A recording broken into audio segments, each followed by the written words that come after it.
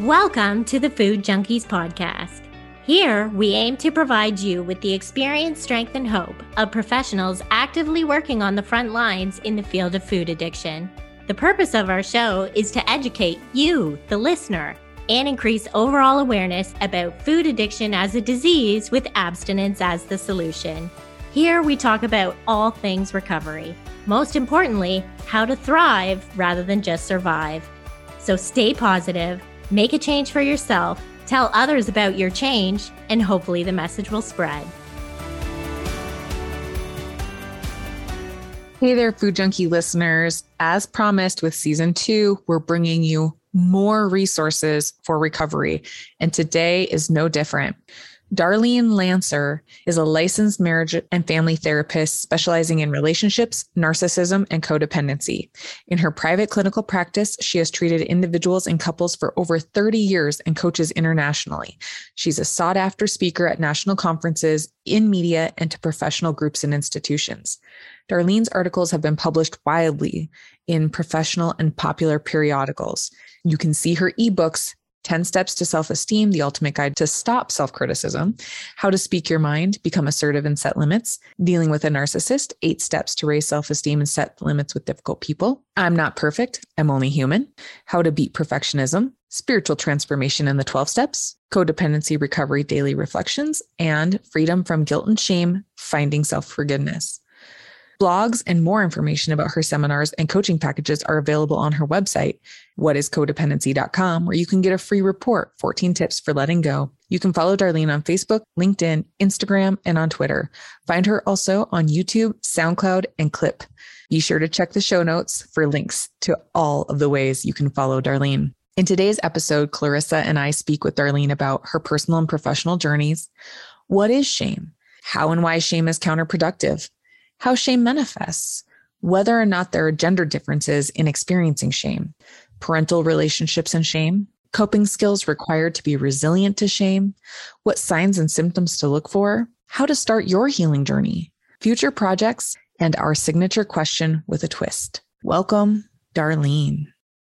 All right. Thank you so much for being here today with us, Darlene. Can you share with us your story of why you became interested in focusing your career on helping people understand and recover from shame and codependency? Let's just jump right in there. So I'm glad you asked that question because my recovery from codependency started long before I knew it.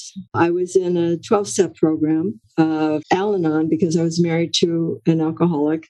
And back in the day, nobody talked about codependency. In fact, Melody Beattie's first book on the subject hadn't been published, or I think it had been recently published, but it wasn't widely known at that time. And it was discouraged to even talk about psychological jargon at those meetings. No one talked about trauma, PTSD, violence, intimacy, abandonment, those kinds of words. But gradually I was making progress in changing and overcoming my codependency, not knowing that. And then I changed careers from being a lawyer to a therapist. And I was doing that work with my clients, again, not naming it as codependency, but helping them to individuate and be more autonomous. And then I wrote a blog about, are you codependent? And Wiley Publications saw that and had decided to write a dummies book on codependency. And they reached out to me, and I had to compete with some other authors and therapists, and they handed me the job. They asked me, I thought, oh my goodness, that's what I've been doing for years. It's like, I know all about that personally and professionally. And it was like perfect. I just had never really named it and claimed it. So that's started there. And then after that book came out, Hazelden contacted me and said, we loved your book. Would you write a book for us on shame? We read your blog. I had done another blog on shame is the core of addiction. And so we worked together and that book came out. And that really enhanced and accelerated my work with clients because I was able to really zero in on what's not frequently talked about. It's the elephant in the room. Yeah, exactly. I think for most of us who have struggled with addiction, shame is something that we live with every day due to our past behaviors. So can you explain to our listeners what is shame and what are the insidious ways shame undermines us? Okay, well, shame is an emotion. A lot of times I write about self-esteem because people don't identify with shame. It's not commonly talked about in the U.S. Children are more raised and socialized with guilt in Western countries than shame, like in collectivist cultures in Latin America and Asia, Russia. They publicly shame their children and the government shames them. And so it's very common to think about shame, but it's just as prevalent in the US. It's just more referred to as guilt. And shame will cause guilt, irrational guilt, and it will cause low self-esteem, and it will cause fear, and it causes eating disorders and aggression. And it's not helpful to shame someone, even in the criminal system. Shaming is counterproductive. It makes people withdraw. Guilt is actually, it was surprising for me to learn. I did a lot of research for the book, that guilt actually promotes reformation because you're encouraged to reach out, make amends, change your behavior. And it's that you did something wrong, whereas shame is you are wrong. You are the problem. So people feel irredeemable and they withdraw. And then they continue to shame themselves and box themselves in. Whereas guilt, I think, oh, okay, if I just change my habits, I can make amends, I can change my behavior. And that's one of the blessings of the 12-step programs, because the steps include a process to basically face your flaws, your mistakes, your defects of character, and then, quote unquote, confess it to somebody, which is included in all religions, and then make amends to directly to the person and changing your behavior. And it's the whole message is that you're redeemable. You can change so it converts shame that people have into guilt so that then they can improve themselves. However, my own experience was that often the 12-step programs don't go deep enough. So I actually thought my self-esteem was pretty good after completing all the steps. And I was teaching about self-esteem. And then I had a dream one night that I had to get to know this woman named Shame that I didn't want to know. So I dug deeper, and because it was unconscious. So there's shame manifests in different ways. And sometimes it overtakes the whole personality. And we've all seen people who you can spot that they have very little self-worth. Their posture may be rounded. They sit in the back of the room. They don't talk to anyone. They withdraw. They don't say much. And most people are not drawn to them. They feel like they get the message that the person is withdrawing, and that's a boundary. And so they don't get close to them because they're withdrawing, because they don't want to get close to people because of their shame. But then there's other people, including narcissists, who think that they're great, and a lot of caretaking, controlling codependents who feel like other people have problems and they don't. They may not be aware that they have shame underneath. So they feel good about themselves, and they don't maybe too often consciously experience shame, or they do sporadically, but they don't name it. They don't realize what it is. Or sometimes it'll break through with some events where they're exposed publicly, and then it can be devastating to them because they haven't dealt with it before. Comes as a shock. Sometimes that's what'll send like a narcissist into when his defenses aren't working, or her defenses, send them into a depression. They might seek help. So you asked how it manifests and how it hurts us. So yeah, I think that covered, everything that I can think of when I work with clients with the disease of addiction, and we think about codependency and shame. And I think you're right. And kind of how you were wrapping up the answer with the narcissistic individual, kind of brings me into my next question. In your books, you mentioned that women experience more shame than men. And I was wondering if you would elaborate on that, I was wondering too, like, does this have anything to do with parental relationships? I myself personally have a parent that I believe was, narcissistic personality disordered.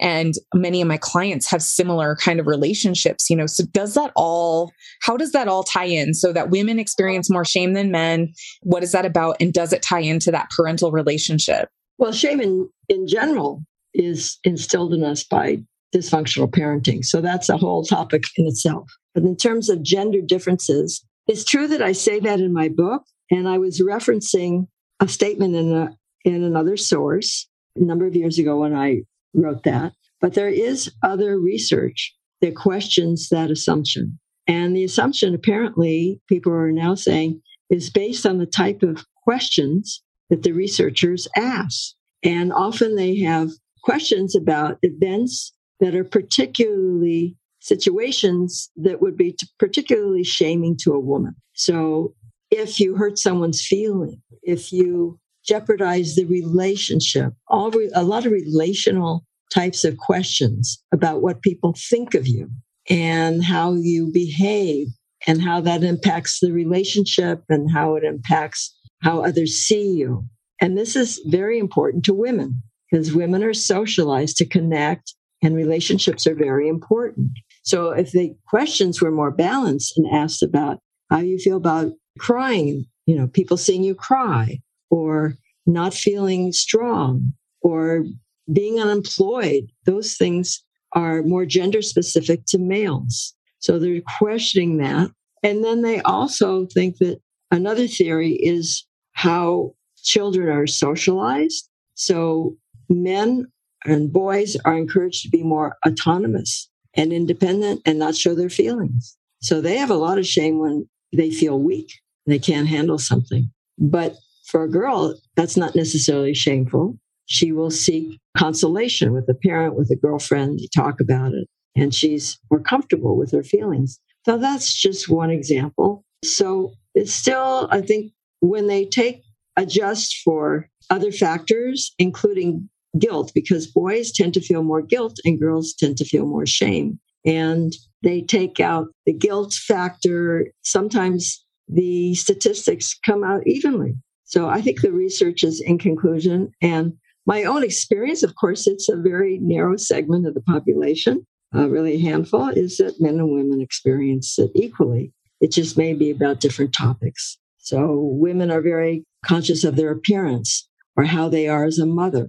And some men are very concerned about their parenting, but more about how they provide for the family, how strong they are, how physically potent they are, things like that. So, but I wanted to get to your earlier question about, Clarissa, about how shame manifests. I really didn't get a chance to answer that. So some of these manifestations are symptoms of codependency because shame really underlies most of the symptoms. So it can lead to people pleasing because you want people to like you. Codependents have the belief that if they're loved, they're lovable. The underlying belief is they're not lovable or they're not worthy. They're lacking in some way. So they have to do more. So that's another symptom, like overdoing, doing more than your share of work in the office or in the relationship. Like you feel you're not enough. You have to keep giving and trying and helping more than other people. And it can lead to control because if what the other person thinks is ultimately going to give you a sense of well-being or esteem, you have this other esteem instead of self-esteem, so it impairs your self-esteem, which is a symptom of codependency. Then you try to control the other person. So you don't want them to be angry. You might manipulate them to give them gifts so they'll like you. And again, pleasing behavior or accommodating what they want. You'll disown your own needs. And in my book, I talk about shamed feelings and shamed needs and aspects of it. These are shame bonds. So if you reached out to a parent for consolation or affection and you were rebuffed in some way, even if you weren't overtly shamed, but your parent was preoccupied or you're a big boy now, you don't need that, or go talk to your father about it, or, some way where you're rebuffed or your parent is uncomfortable with their own feelings, then you might start feeling, if this happens enough times, you'll start feeling shame about asking for your needs, asking for support, asking for love. So that's a shame bond. So what happens is that children start to repress those needs because it's bad enough to have them, but then to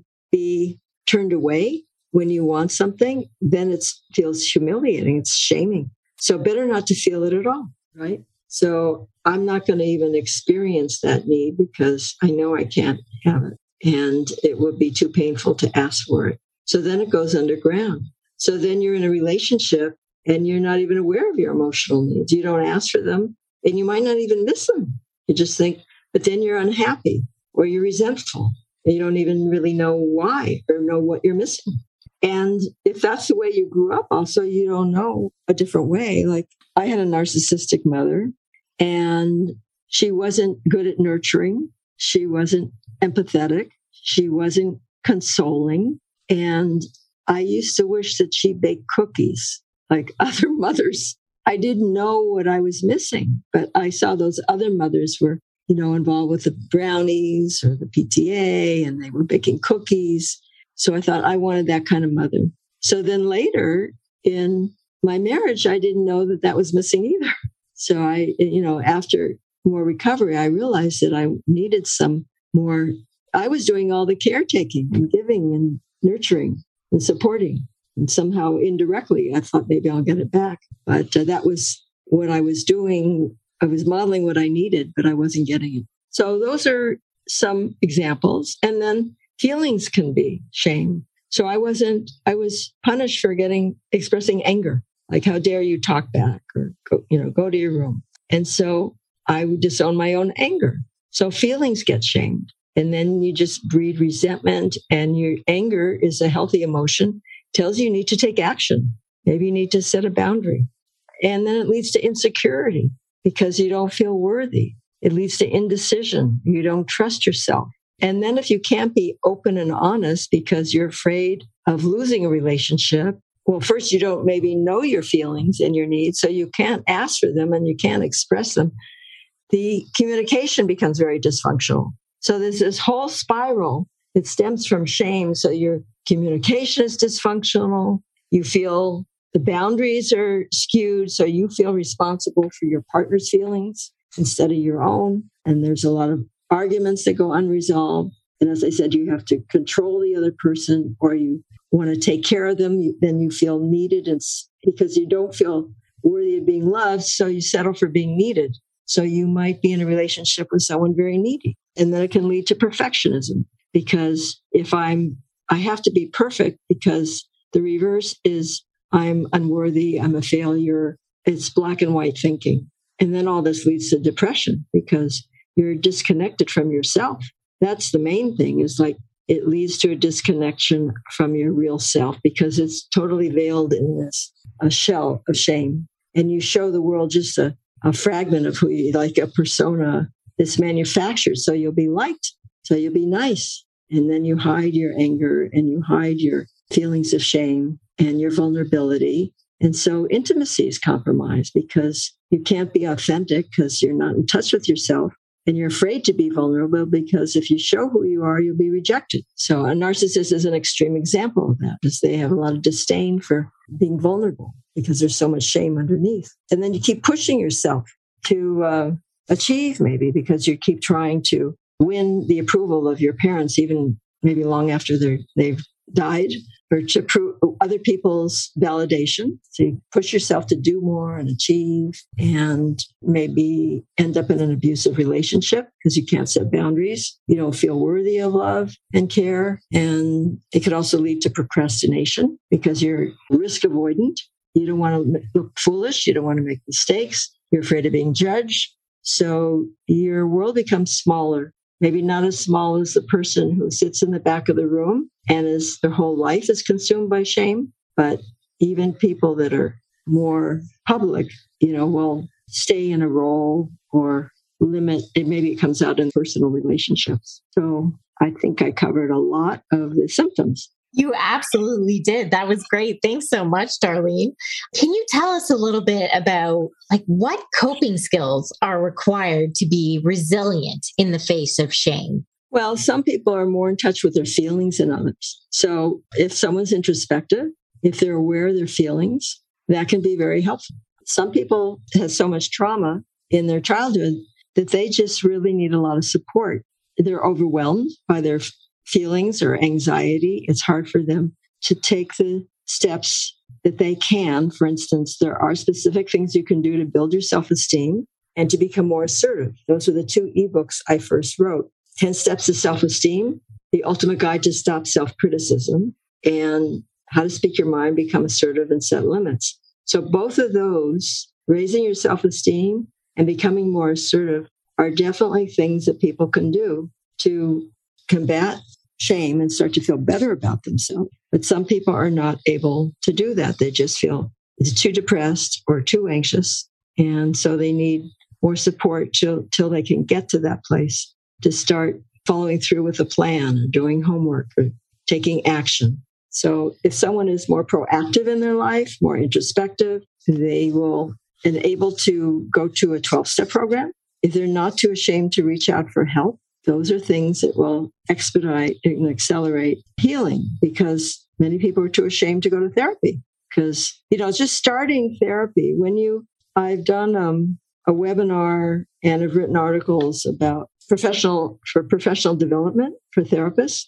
And from the first meeting, shame is in the room, or now maybe it's in the Zoom call. So it takes courage to overcome feeling like a failure or feeling inept in your life or having these problems to reach out for help. And then people don't usually say, unless they've read my book and then they call me about that, but people don't say, I need help with shame. They come to therapy because their relationship isn't working, their job isn't working, or they can't motivate themselves, depression or anxiety. Most anxiety is shame anxiety, which I write about. And that's the anticipation of experiencing shame. You're projecting in the future, I can't take this job or this promotion or give this speech or date this person because I'm going to fail or my inadequacy will be revealed. And then I'll feel even worse. I will feel a lot of shame. So that would be an example of shame anxiety. So when they contact a therapist, they might feel like they're exposing family secrets. That might be shameful. Disclosing that if they think they should be able to handle everything on their own. A lot of people have that belief. So now they've realized they've tried everything and they still can't do it themselves. And then some people shame themselves for feeling shame. They may feel shame about the imbalance of power in the relationship because the therapist is the expert. Now they're coming to somebody for help. They may have shame about not feeling like they're indulging themselves to get therapy, or they can barely afford the fee. So there's a lot of aspects that are right there in the beginning. And just talking about themselves can bring up a lot of shame. And they're afraid of being judged or exposing their feelings if they start to cry. So it's all right there on the surface. And I didn't realize that before I wrote the book. And, with my research and experience, it helped me to just jump right in. And when it's alive in the session, that's when you can be the most effective. So what are some of the signs or symptoms that people should be looking for to know that maybe what's going on for them, whether they've called it shame or codependency, right? Maybe they don't have the words for it yet, but what should they be on the lookout for to know, hey, this is something I should probably seek help about?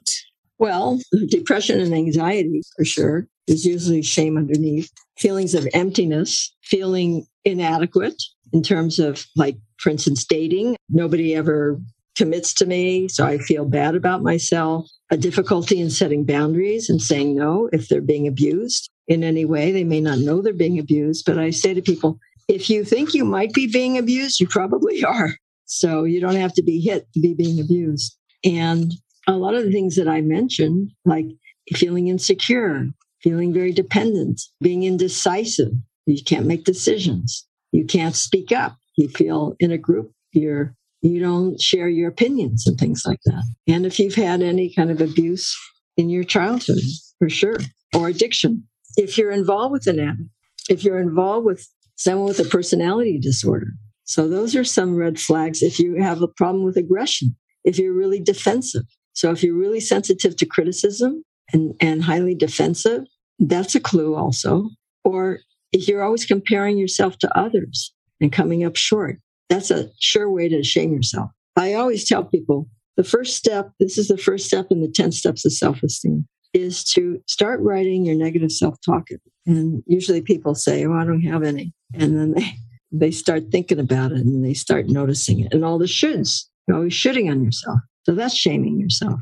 So what does recovery from codependency look like? Like, how do I start this journey if I'm listening to this podcast and this is ringing true for me and I need to get some help?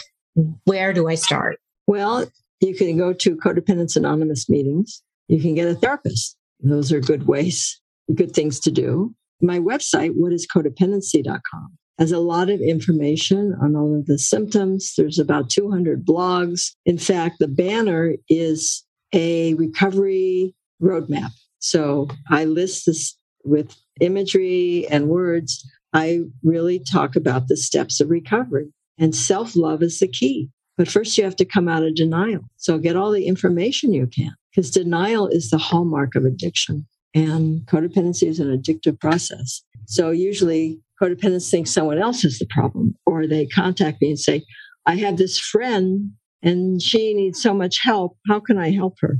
And they're consumed with helping someone else rather than themselves. And then being able to let go and detach from someone else's problems, someone else's addiction, also not reacting all over the place to whatever someone else says. That's the beginning of having some boundaries and building that self-esteem, taking action to specific things you can do to raise your self-esteem. And then eventually look at your past and heal wounds from your childhood and learning to be assertive, because assertiveness builds self-esteem and confidence. And our communication reveals our self-esteem. When you go on an interview, people don't talk about self-esteem, but how you communicate connotes whether you have self-esteem or not. And the more direct you are, the more to the point you are, the less reactive you are, sure of yourself, that communicates confidence and self-esteem. And the more self-esteem you have, the more assertive you'll be. So it's a dialectical process. And I always say setting boundaries is like assertiveness graduate school. So it's hard to set boundaries. They're very important. But first you have to learn the steps involved. First of all, you have to know what you're feeling to know if you want a boundary or not. So a lot of people are not, as I said, in touch with their feelings. Then you have to feel like you have a right to them. So if you were mistreated or ignored, your needs and feelings were ignored as a child, you might feel like you have certain rights. Clients are always telling me, oh, I couldn't do that. It would be selfish. I can't say no. Or my having my needs met are selfish, rather than that's your responsibility to take care of yourself and your needs. And then, in the end, as you are more recovered, you start taking that self-esteem out into the world. I call that self-empowerment. And you start pursuing your larger goals and passions instead of living such a closed, fearful life. You have more confidence to do what you want, pursue your dreams in the world. Love that. And I'm just thinking about my own journey in recovery as I'm hearing you talk about that. And I was in therapy long before I ever knew my truth, my full truth. And I'm sure every day I'm learning more about what that full truth is for myself.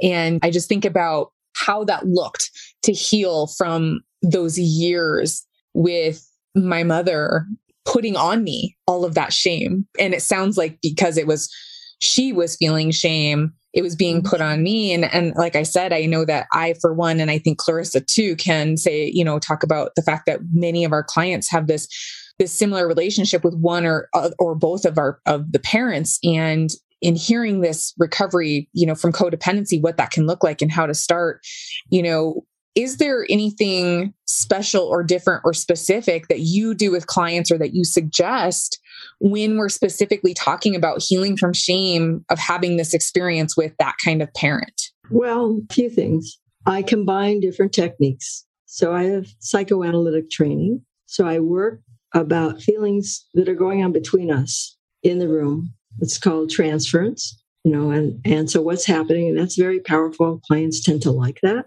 because it makes the therapy very alive. They're not talking about their girlfriend. It's like, oh, something I said just shamed them, right? And maybe I apologize and they never experienced that before. Or maybe I revealed something and that they thought, oh, wow, it's okay to do that. So, or maybe I had a client that I had a buzzer to press to get into my building. And I'm trying to remember the facts. For some reason, I think she was afraid to press it. Oh, no, I know. Somebody else walked in and she walked in. So she didn't press the buzzer. She just walked in when the gate opened. And then that brought up so much shame about her and indecision. Like, did she upset me? And we spent a couple of weeks actually talking about that. And it related to something in her childhood where she actually walked in on her parents in bed or something and was punished for that. So that brings me to another technique I use, and that is, it's called an affect bridge, where I use what's going on in the present to associate to trauma memories in the past. And sometimes that's enough. And other times I help people go in and redo the past and maybe advocate for themselves or stand up to that parent. And that's followed with comforting that inner child and building self-compassion, because that's the key. Self-love is the key. So instead of shaming themselves, to comfort themselves and empathize with that child. And then the other thing that is a big part of my work is cognitive behavioral therapy. In my book, Conquering Shame, there are charts, and one of them is a graph where if you feel triggered, you can write down what was the event, what were your thoughts, what were your feelings, what were your beliefs, what were your defenses, what does it remind you of, and what would be another interpretation. Somebody didn't return my call. Well, right away you think they're angry at me or they don't like me, but maybe it's they didn't get the message. Maybe they're busy. There's something else that's going on, to try to break through that automatic shame, that negative filter, because there's a lot of cognitive distortions that come with shame that lead to obsessions and depression, such as negative filtering, like I said, or catastrophizing things. They make one mistake and they think they're a total failure, or black and white thinking. So and I have a blog called Reality Isn't What You Think. And I list a lot of these negative kind of mental processes that distort reality. So starting to be more in present time is the goal. When we heal from shame, I want to just point out that it's a normal emotion. So we're not going to get rid of shame. It can be helpful. It can curb behavior that would be not only embarrassing, but would alienate you from others. Like if you're talking on your cell phone during a memorial service for someone, things like that, or in the movie theater. But the kind of shame that we're talking about, where you really feel overwhelmed as a bad person, and that can linger and go on, that can be worked with and minimized. So you don't go down this shame spiral. I call it the well of shame, because once you trip into that manhole, that well, you may have trouble climbing your way out of it. So you want to catch it before you already fall into it, because it leads to more negative thinking, more shame, more depression, more emptiness, more despair. And then it's like hard to crawl your way out of it. So when you are making progress in your recovery, you'll notice you don't overreact to criticism. You're able to hear criticism. And then maybe beyond that, you don't take it personally, that you're able to think about it. And you're able to think about your own mistakes. It's not just other people's criticism, your self-criticism. So you're kinder with yourself. If you make a mistake, you might laugh at it or get curious. I always say, well, instead of judging yourself, just be curious. Like, that's interesting. Why did I yell at that person? Why did I not share something? Instead of judging yourself right away. What motivated me? And so those are signs of recovery. I had an example I'll share with you. I was very upset about something that happened in a relationship And that night I was having dinner with a girlfriend. So I was very upset about something that happened. And that night I had planned to have dinner with a girlfriend. And when we started talking, I started telling her all about this situation and how emotionally upset I was, and it's going on and on. And after about 20 minutes, I guess, I don't know how long, she said, Darlene, you haven't even asked about me. And in the past, I would have been mortified because, my narcissistic mother would say I was like self-centered and inconsiderate and all these labels. So that would really hit home, be a tender point for me. But I was able to just shift and say, oh, I'm sorry. Well, tell me what's going on with you. So I didn't disappear and get overwhelmed.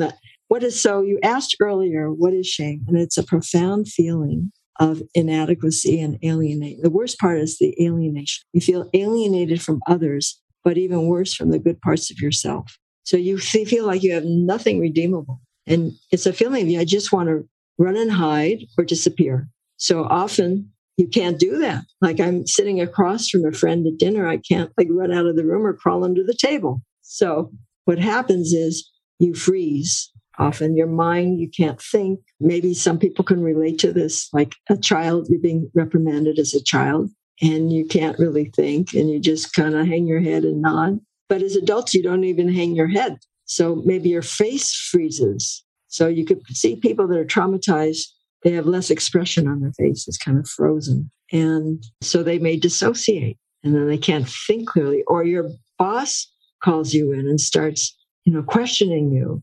And everything kind of disappears. You can't really be clear, answer the question. Or you're giving a talk and suddenly you hear yourself speaking and you become aware of it. And then your whole speech goes out of your mind and you can't remember anything. So those are little instances of shame rather than saying, with some recovery, you'd say, oh, I just lost my train of thought. Where did I come? And you'll see newscasters on TV and they're used to this and they may just own it and laugh about it or make a joke. So humor is a defense to shame and it's very effective. It's a more mature way to handle it. So can you tell us what is the next project you are working on and where can our listeners find you? Thank you. Well, I'm currently writing a book called Dating, Loving, and Leading a Narcissist. And it should be out in a couple months. I have an ebook on dealing with the narcissist, and this is much more expanded. It's also a paperback, and it includes dating and all the signs. And then a lot of people want to get out of a relationship or they can't decide, and it covers all of that and more research and a lot more material, and that should be out in a couple months. So that's what I'm working on. And I'm on all social media. And as I said, my website is whatiscodependency.com.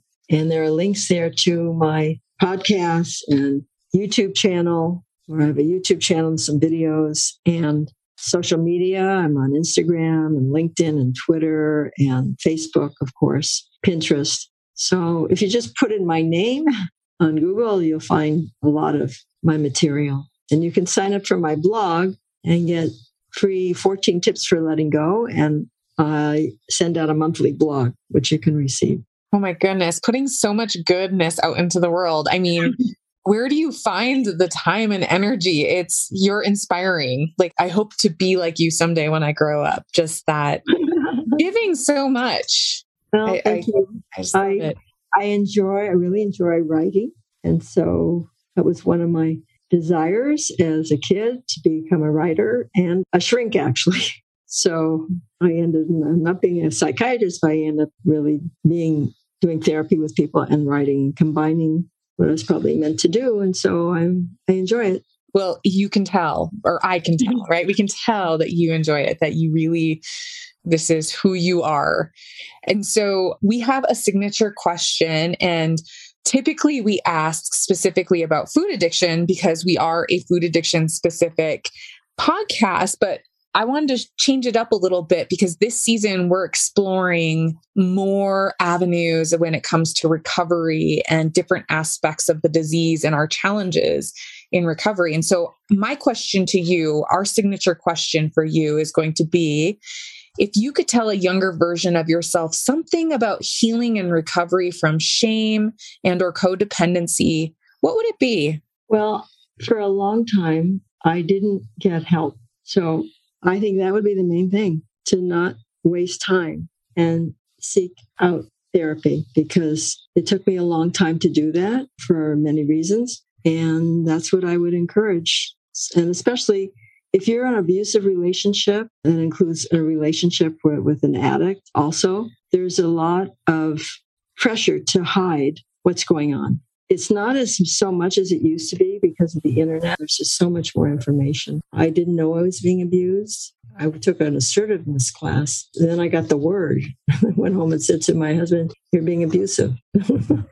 And his jaw dropped. So the hiding of it makes it all worse. And the more you are in a relationship that's abusive or you're not getting your needs met, the worse your codependency is. I have on my blog and in my book, Codependency for Dummies, charts on the progression of addiction and codependency. And it goes from the beginning to the middle stage and then the later stages. So just like anything, if you injure yourself, they always say, get treatment right away, because the longer your body compensates for that injury, then your spine is out of alignment, or then, other muscles take over for that injury. And then it's harder. You can still heal, but it's a longer process. It's more painful. It's harder. So get help right away. That's what I would say.